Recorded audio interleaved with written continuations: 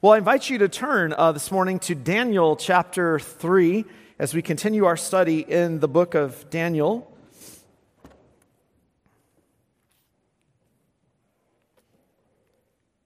Daniel chapter 3 this morning, and we'll give our attention to this fascinating chapter.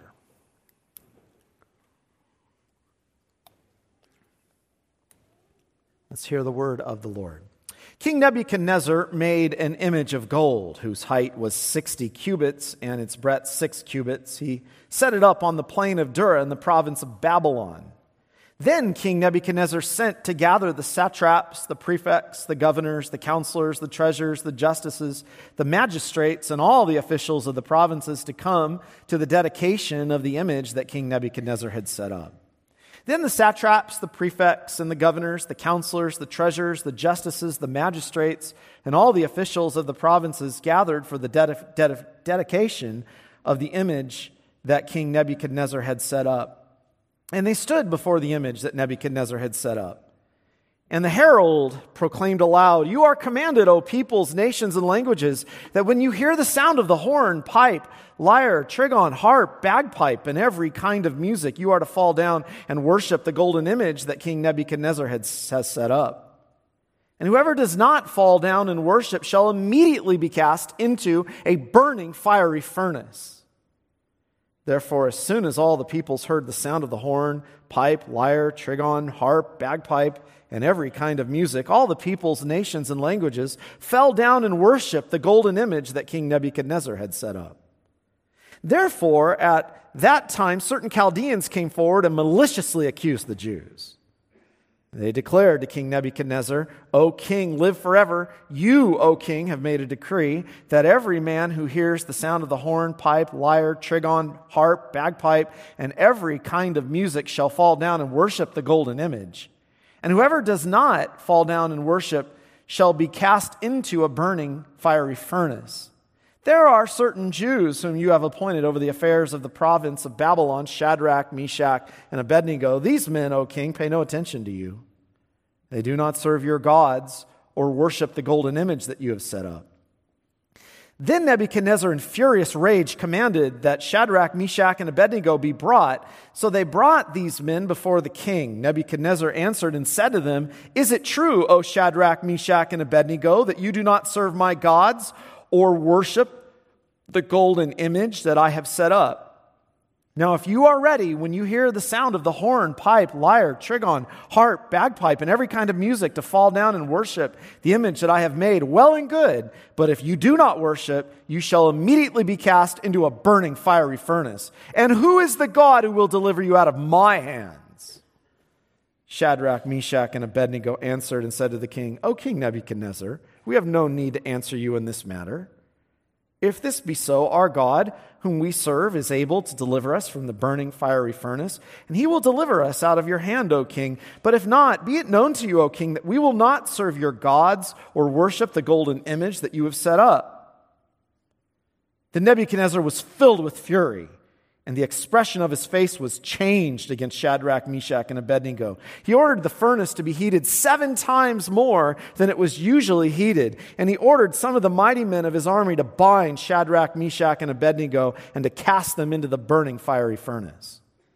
Then these men were bound in their cloaks, their tunics, their hats, and their other garments, and they were thrown into the burning fiery furnace. Because the king's order was urgent and the furnace overheated, the flame of the fire killed those who took up Shadrach, Meshach, and Abednego. And these 3 men, Shadrach, Meshach, and Abednego, fell bound into the burning fiery furnace. Then King Nebuchadnezzar was astonished and rose up in haste. He declared to his counselors, "Did we not cast 3 men bound into the fire?" They answered and said to the king, "True, O king." He answered and said, "But I see 4 men unbound, walking in the midst of the fire, and they are not hurt, and the appearance of the 4th is like a son of the gods." Then Nebuchadnezzar came near to the door of the burning fiery furnace. He declared, "Shadrach, Meshach, and Abednego, servants of the Most High God, come out and come here." Then Shadrach, Meshach, and Abednego came out from the fire, and the satraps, the prefects, the governors, And the king's counselors gathered together and saw that the fire had not any power over the bodies of those men. The hair of their heads was not singed. Their cloaks were not harmed. No smell of fire had come upon them. Nebuchadnezzar answered and said, Blessed be the God of Shadrach, Meshach, and Abednego, who has sent his angel and delivered his servants, who trusted in him, and set aside the king's command, and yielded up their bodies rather than serve and worship any god except their own God. Therefore I make a decree. Any people, nation, or language that speaks anything against the God of Shadrach, Meshach, and Abednego shall be torn limb from limb, and their houses laid in ruins. For there is no other God who is able to rescue in this way. Then the king promoted Shadrach, Meshach, and Abednego in the province of Babylon. There's the reading of God's word.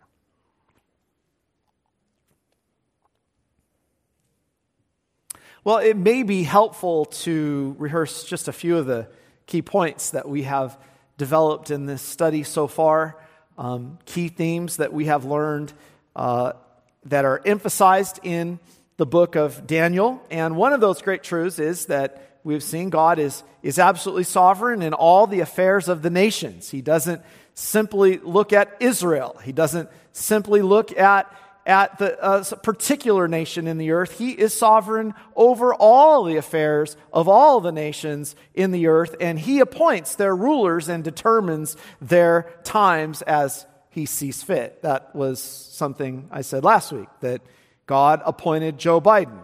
God appointed Donald Trump. God appointed Barack Obama. All of that is said, Romans 13, all these authorities that are put in place, God has determined.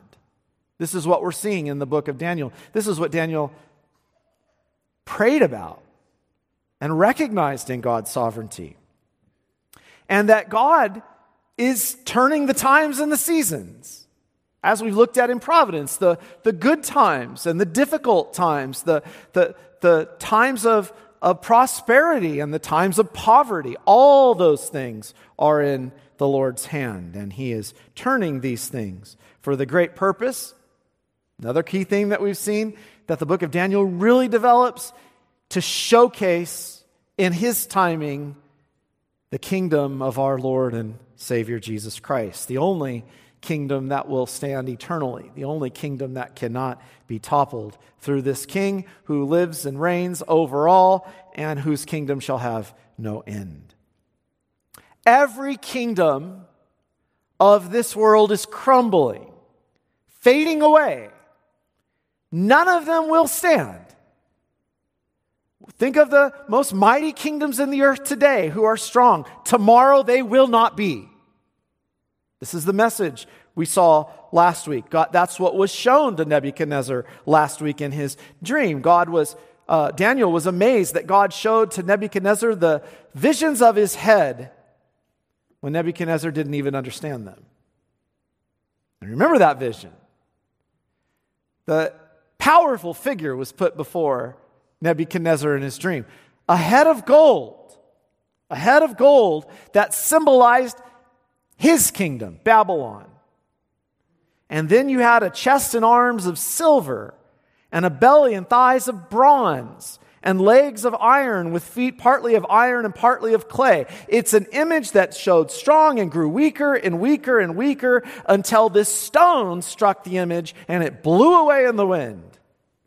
And we looked at who those kingdoms were last time. We looked at that head of gold representing Babylon, then to the Medes and the Persians, and then to the Macedonian kingdom of Greece, remember? And then to Rome, where the kingdom of God came into history with the person and the work of Jesus Christ. That's the image, and that's the vision that Daniel explained last time. That was important. It showed that Nebuchadnezzar's kingdom was just temporary. That's what it showed. Just temporary. Just a little spot in the map for a time. And after all of that, all these other kingdoms would in a sense weaken until the glorious kingdom would come in. that would be like a mountain over all the earth. We considered that last time of the kingdom of Christ. Well, now what we have today is Nebuchadnezzar's response to all this. Whatever the case, the message is clear. God, in times of persecution and opposition, is putting on display His wisdom, His power, His might to undermine what's happening when kingdoms overexert themselves, as we've been looking at. This is immensely comforting. This is what should comfort us in our times, for the Lord wants us to see that always throughout history, as I'm trying to maintain in this study, that in the periods of great darkness, then are we ready to see light. That's how it's always been.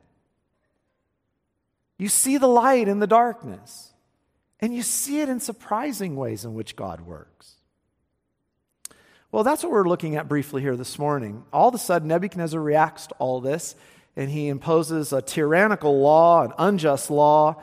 Daniel's friends then are highlighted in their righteous disobedience, and the Lord intervenes in His wonderful deliverance. So we're going to look at that today briefly here. Chapter 3 is a significant moment in the book, significant in chapter 3 of what happens as Nebuchadnezzar's response. What we read here in chapter 3, and there really shouldn't be a break. There probably was some time here as Nebuchadnezzar thought about this whole thing. But however much time passed, there's a connection here that Daniel wants us to see, that Nebuchadnezzar then goes and he makes a massive golden image. Its height was 60 cubits and its breadth 6 cubits. That is 90 feet. 90 feet. I don't like to ask questions in the middle of the sermon, but Brent, how high is this? 45. That gives you some perspective here. 90 feet. He sets it up on the plain of Dura in the province of Babylon. So Nebuchadnezzar gathers all the authorities in the kingdom. And you'll notice here all the great rulers of the kingdom, all the lesser magistrates, the satraps, the prefects, the governors, the counselors, the magistrates, the treasurers, the justices, all the officials, and they come up to this giant dedication service. It's a dedication service to the image that Nebuchadnezzar has set up.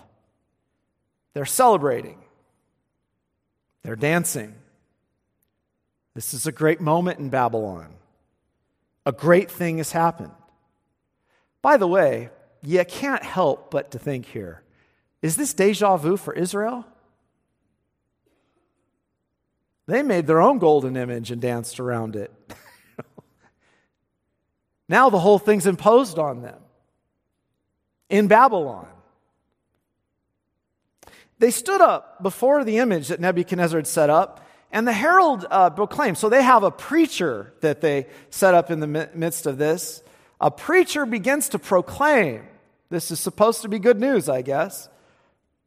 You are commanded, O peoples, nations, and languages. When you hear the sound of notice all the great. This was the best instrumental worship service you could ever get. Pipe, lyre, trigon, harp, bagpipe, every kind of music. Whenever you hear it, you are to bow down and you are to worship the image that Nebuchadnezzar has set up. With this great clause that whoever doesn't fall down and worship, notice the language, immediately, you will go into the fiery furnace. Can you imagine that scenario? What if a golden image of America were set up somewhere in Washington, D.C., and it was draped with American flags? And every day the call was, you are to bow down and aim your worship at the direction of this image. You are to bow down to it. You know, I just was kind of stunned the other day driving through Central Escondido, and I passed a house that the whole thing is draped in American flags and images of Donald Trump. The whole thing. I mean, if it were an HOA, I think that would cause a problem. You know, it was a startling corner. I guess at night they say it's lit up. It's like Christmas. Imagine if such devotion was commanded, and that you are to make the greatest object of your loyalties in this life America and its greatness. Right now. And you are to bow to it. Your first allegiance is to America.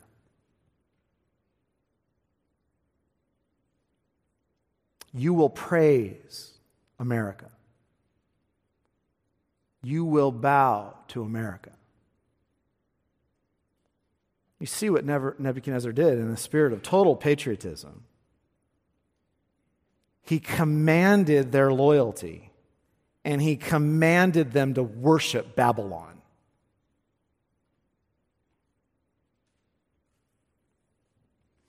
You know where the image was set up? In the plain of Dura. That is the exact location of the Tower of Babel. Did you know that? He puts it right where Babel used to be. Come, they said, let us build a city and a tower whose top shall reach the heavens, and let us make a name for ourselves, lest we be dispersed over all the face of the earth, lest our kingdom fall. It was direct rebellion in the state to challenge the dream, to challenge the vision. With a spirit of autonomy, they were rebelling. I think you can make the case that all the tyranny we've seen throughout history comes down to the point that when you see tyranny, and when you can go through history and see some really bad points of tyranny in kingdoms, and it's confusing for us, especially when a lot of people die, it comes down to this point that they know their kingdoms are weakening. I think you can make the case that when it's healthy, you don't see this as much. But when the kingdoms are weakening, they move to control and wield power to control the masses. They're desperately grasping for control and to hold on to the sinking ship. Nebuchadnezzar just had a dream revealed to him that his nation would fall. That was the heart of the dream, and that his glory would not continue. Think of Egypt. We still dig up the bodies of these greats over there who believed that their glory would continue in their kingdoms into the afterlife. They all believe this. So what does he do in response? He erects, in a desperate attempt to keep the glory of Babylon from crumbling, he erects this massive image. The dream only showed Nebuchadnezzar with a head of gold. Nebuchadnezzar makes a 90-foot image of all gold of Babylon. That's the direct challenge. And I think that's important why I asked last week, to which is our ultimate allegiance, to which and who, what kingdom is our ultimate allegiance. We talk about the good of the city we talked about last time. I'll come back to that. But notice here, behind all this is so much demonic activity that the evil one would love to have as your primary drive in life, all of your devotion, all of your loyalty, everything given to Babylon. There's something also interesting here. What did Nebuchadnezzar do when the dream was revealed to him? He gave lip service to the praise of the king. I find that fascinating that comes right before this. Daniel revealed his dreams, and Nebuchadnezzar belts out, "Truly, your God is the God of God and the Lord of kings and the revealer of secrets, since you could reveal this secret." Did he believe that? You ever watch presidents get up and put on the show? Some have held Bibles, but they've not been in worship on the Sabbath. All of our presidents, to some degree, this was the common thing to do. Give lip service to the king. Did they believe it? Or were we just happy to hear it? It's all for show. It's all for show. If it weren't for show, the idolatry would be removed, right? Now, I think we have to consider for a minute what happened here up to this point. There had been no opposition in Babylon. Remember, Jeremiah said last week, go ahead, build houses in Babylon, plant vineyards, enjoy the works of your hands, build your families in Babylon, eat off the fruit, build vineyards, enjoy life as my people separate in Babylon. And then at the appointed time, I'm going to bring you home. I'm bringing you to Jerusalem again. That's why that psalm, difficult as it may have been, A for effort, it was great. That's why that psalm's important. Because Jerusalem is held out for us. I'll bring you home. That didn't sound like too bad of a deal up to this point. Judah had been given free exercise of religion. All until now, there's think about this, one lawless, tyrannical decree in a moment. Everything had been okay. You could handle it. In one moment, everything was pulled out from under them, and now it would test them. Now I want to say, can you imagine the confusion and the fear here? You know, if you're sitting at home with your children and you just heard this law come down, and all of a sudden we've got to go out tomorrow and bow down to an image. What do we do? Do we do it? Well, I want to say there must have been a lot of fret. But then I started thinking, have they been so assimilated into Babylon that it didn't bother too many people? See, the response here is to a grab for power. They're grabbing for power. And what we have and what we've seen throughout history is that when you have attempts to grab for power, it's intricately tied to the natural tendency of the human heart to worship something. History has proven that what happens is that there's often a replacement with another religion, and where there are spiritual forces of darkness backing it, there comes a demand of allegiance in the form of worship. I think this is what Daniel will say in chapter 7, that this pompous figure speaks words against the Most High. He shall wear out the saints of the Most High, and shall think to change the times and the law, and they shall be given into his hand for a time, times, and half a time. Wearing out the saints with this stuff. How would you feel? Threatened, panicked, fearful? Every sort of totalitarian nation throughout history has used sources of law and cultural influence to establish and assert themselves. We looked at over God at some point. At some point this happens in the nations. First century Christians in Rome, think about it, as the kingdom was breaking in, isn't it something that right about that time they're all being commanded to bow down and call Caesar Lord? First century Rome, as Jesus shows up on the scene of history. Well, what happens in this story? It's where it gets interesting today. These Nebuchadnezzar comes and he hears the report. There are certain magistrates that report to Nebuchadnezzar that there are certain Jews, Shadrach, Meshach, and Abednego, and they say, "Didn't you command, O king? King, live forever. Didn't you command?" But they pay no attention. They do not serve your gods or worship the golden image that you have set up. And Nebuchadnezzar is furious. You have a choice.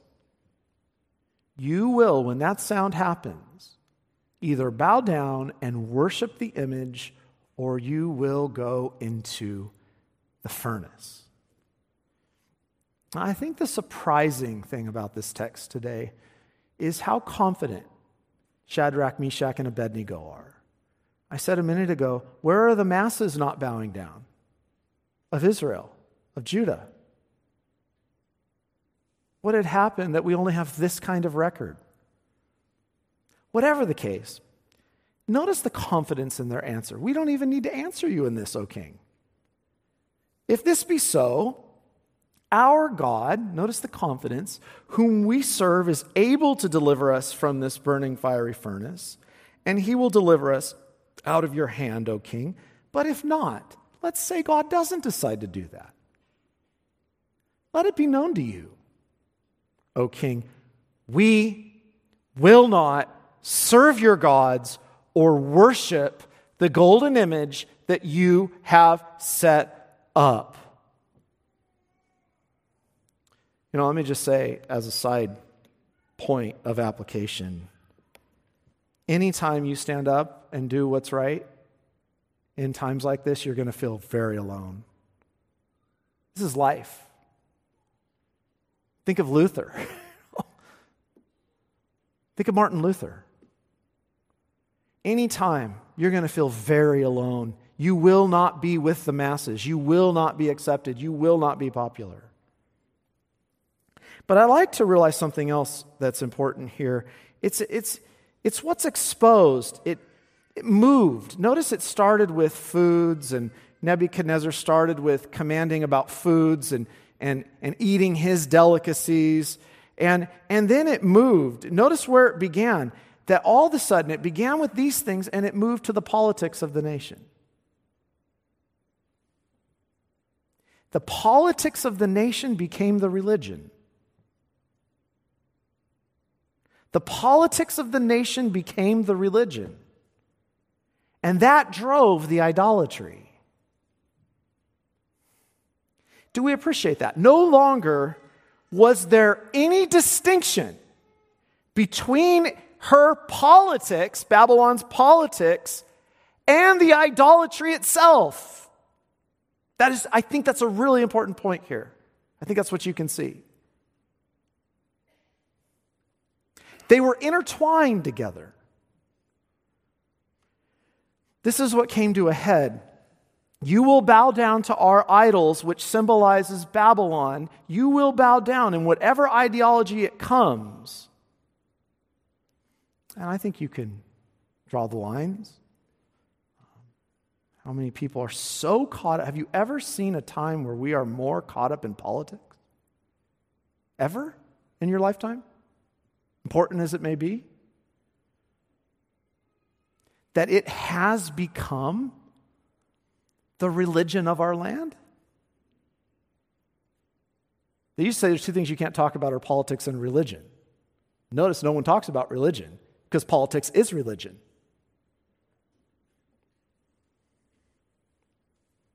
In whatever idolatry it comes. Whether it be a flag, a rainbow flag wrapped around the symbol of America. It's all put together. The test will come as to a matter of loyalties. In some ways, it's kind of a gift when it's like this, because we should be able to see clearly. Then whether it's just over foods and peripheral issues. We're not on peripheral issues. Think of Elijah on Mount Carmel when God's people had been caught up in Baal worship. How did God's people get so wound up into Baal? And what was Elijah's call? Listen, if the Lord is God, worship him. If Baal is God, worship him. Who's God? Who's God? Do you hear Shadrach, Meshach, and Abednego? He can do whatever he wants, but he's God, and we're not bowing to this stuff. And that's where our attention and devotion has to be. To the Lord, ultimately. I talked about last time, so no one hears me wrongly, seeking the good of the city, praying for the good of the city, influencing the politics of the city. I think there's a place, we've been thinking about that, of Christians getting more involved in helping the city in political things for righteousness and truth. I think we need that in our time, and that should be encouraged. So what happens? Shadrach, Meshach, and Abednego are bound up, and they are thrown into the midst of the fiery furnace. That's our greatest fear, right here. If anything that is going on right now for fear of Christians in our time, this is our greatest fear. It is the worst kinds of persecution that might come upon us. This is it. This is it. That you either bow down or you die.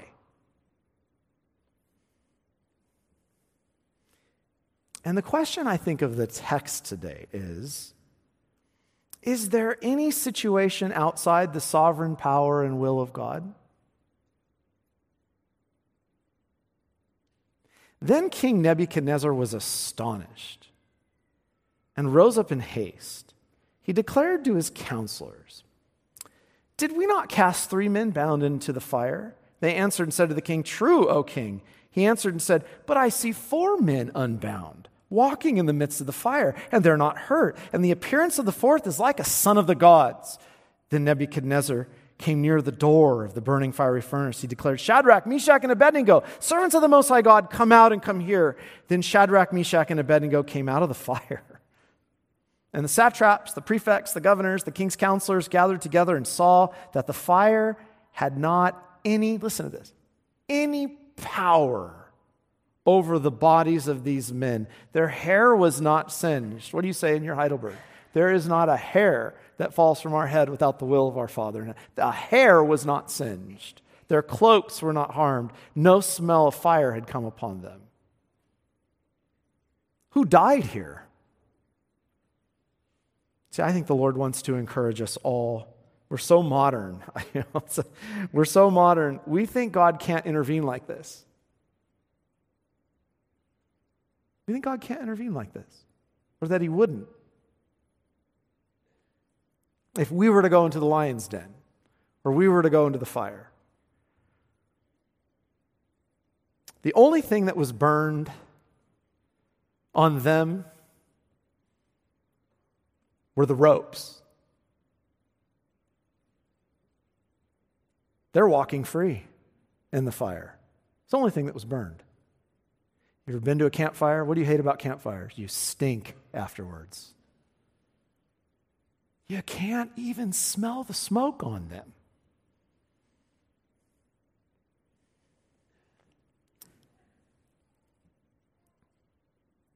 They recognize that in refusing this idol, now God can do what he wants. God may not spare us. And then guess what? We're okay with that. We're okay with that. Split second, we get to go to be with the Lord.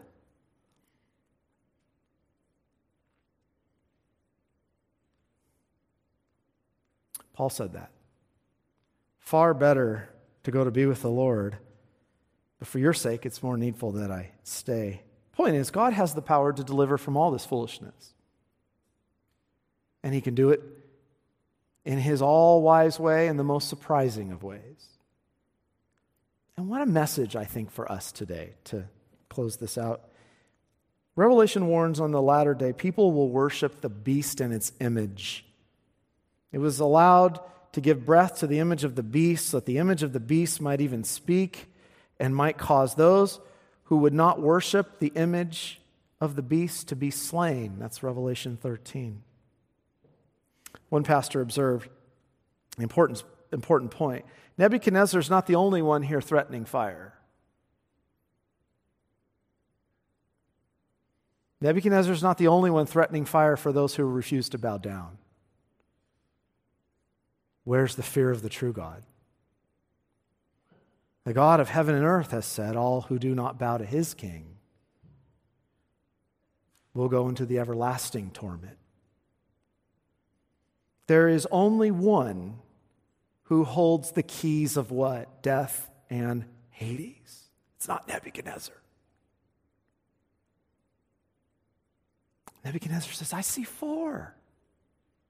And one is like the son of the gods. And scholars debate, is that a Christophany? I think so. I think Christ was with them. Christ was walking among them. Jesus is Emmanuel, God with us.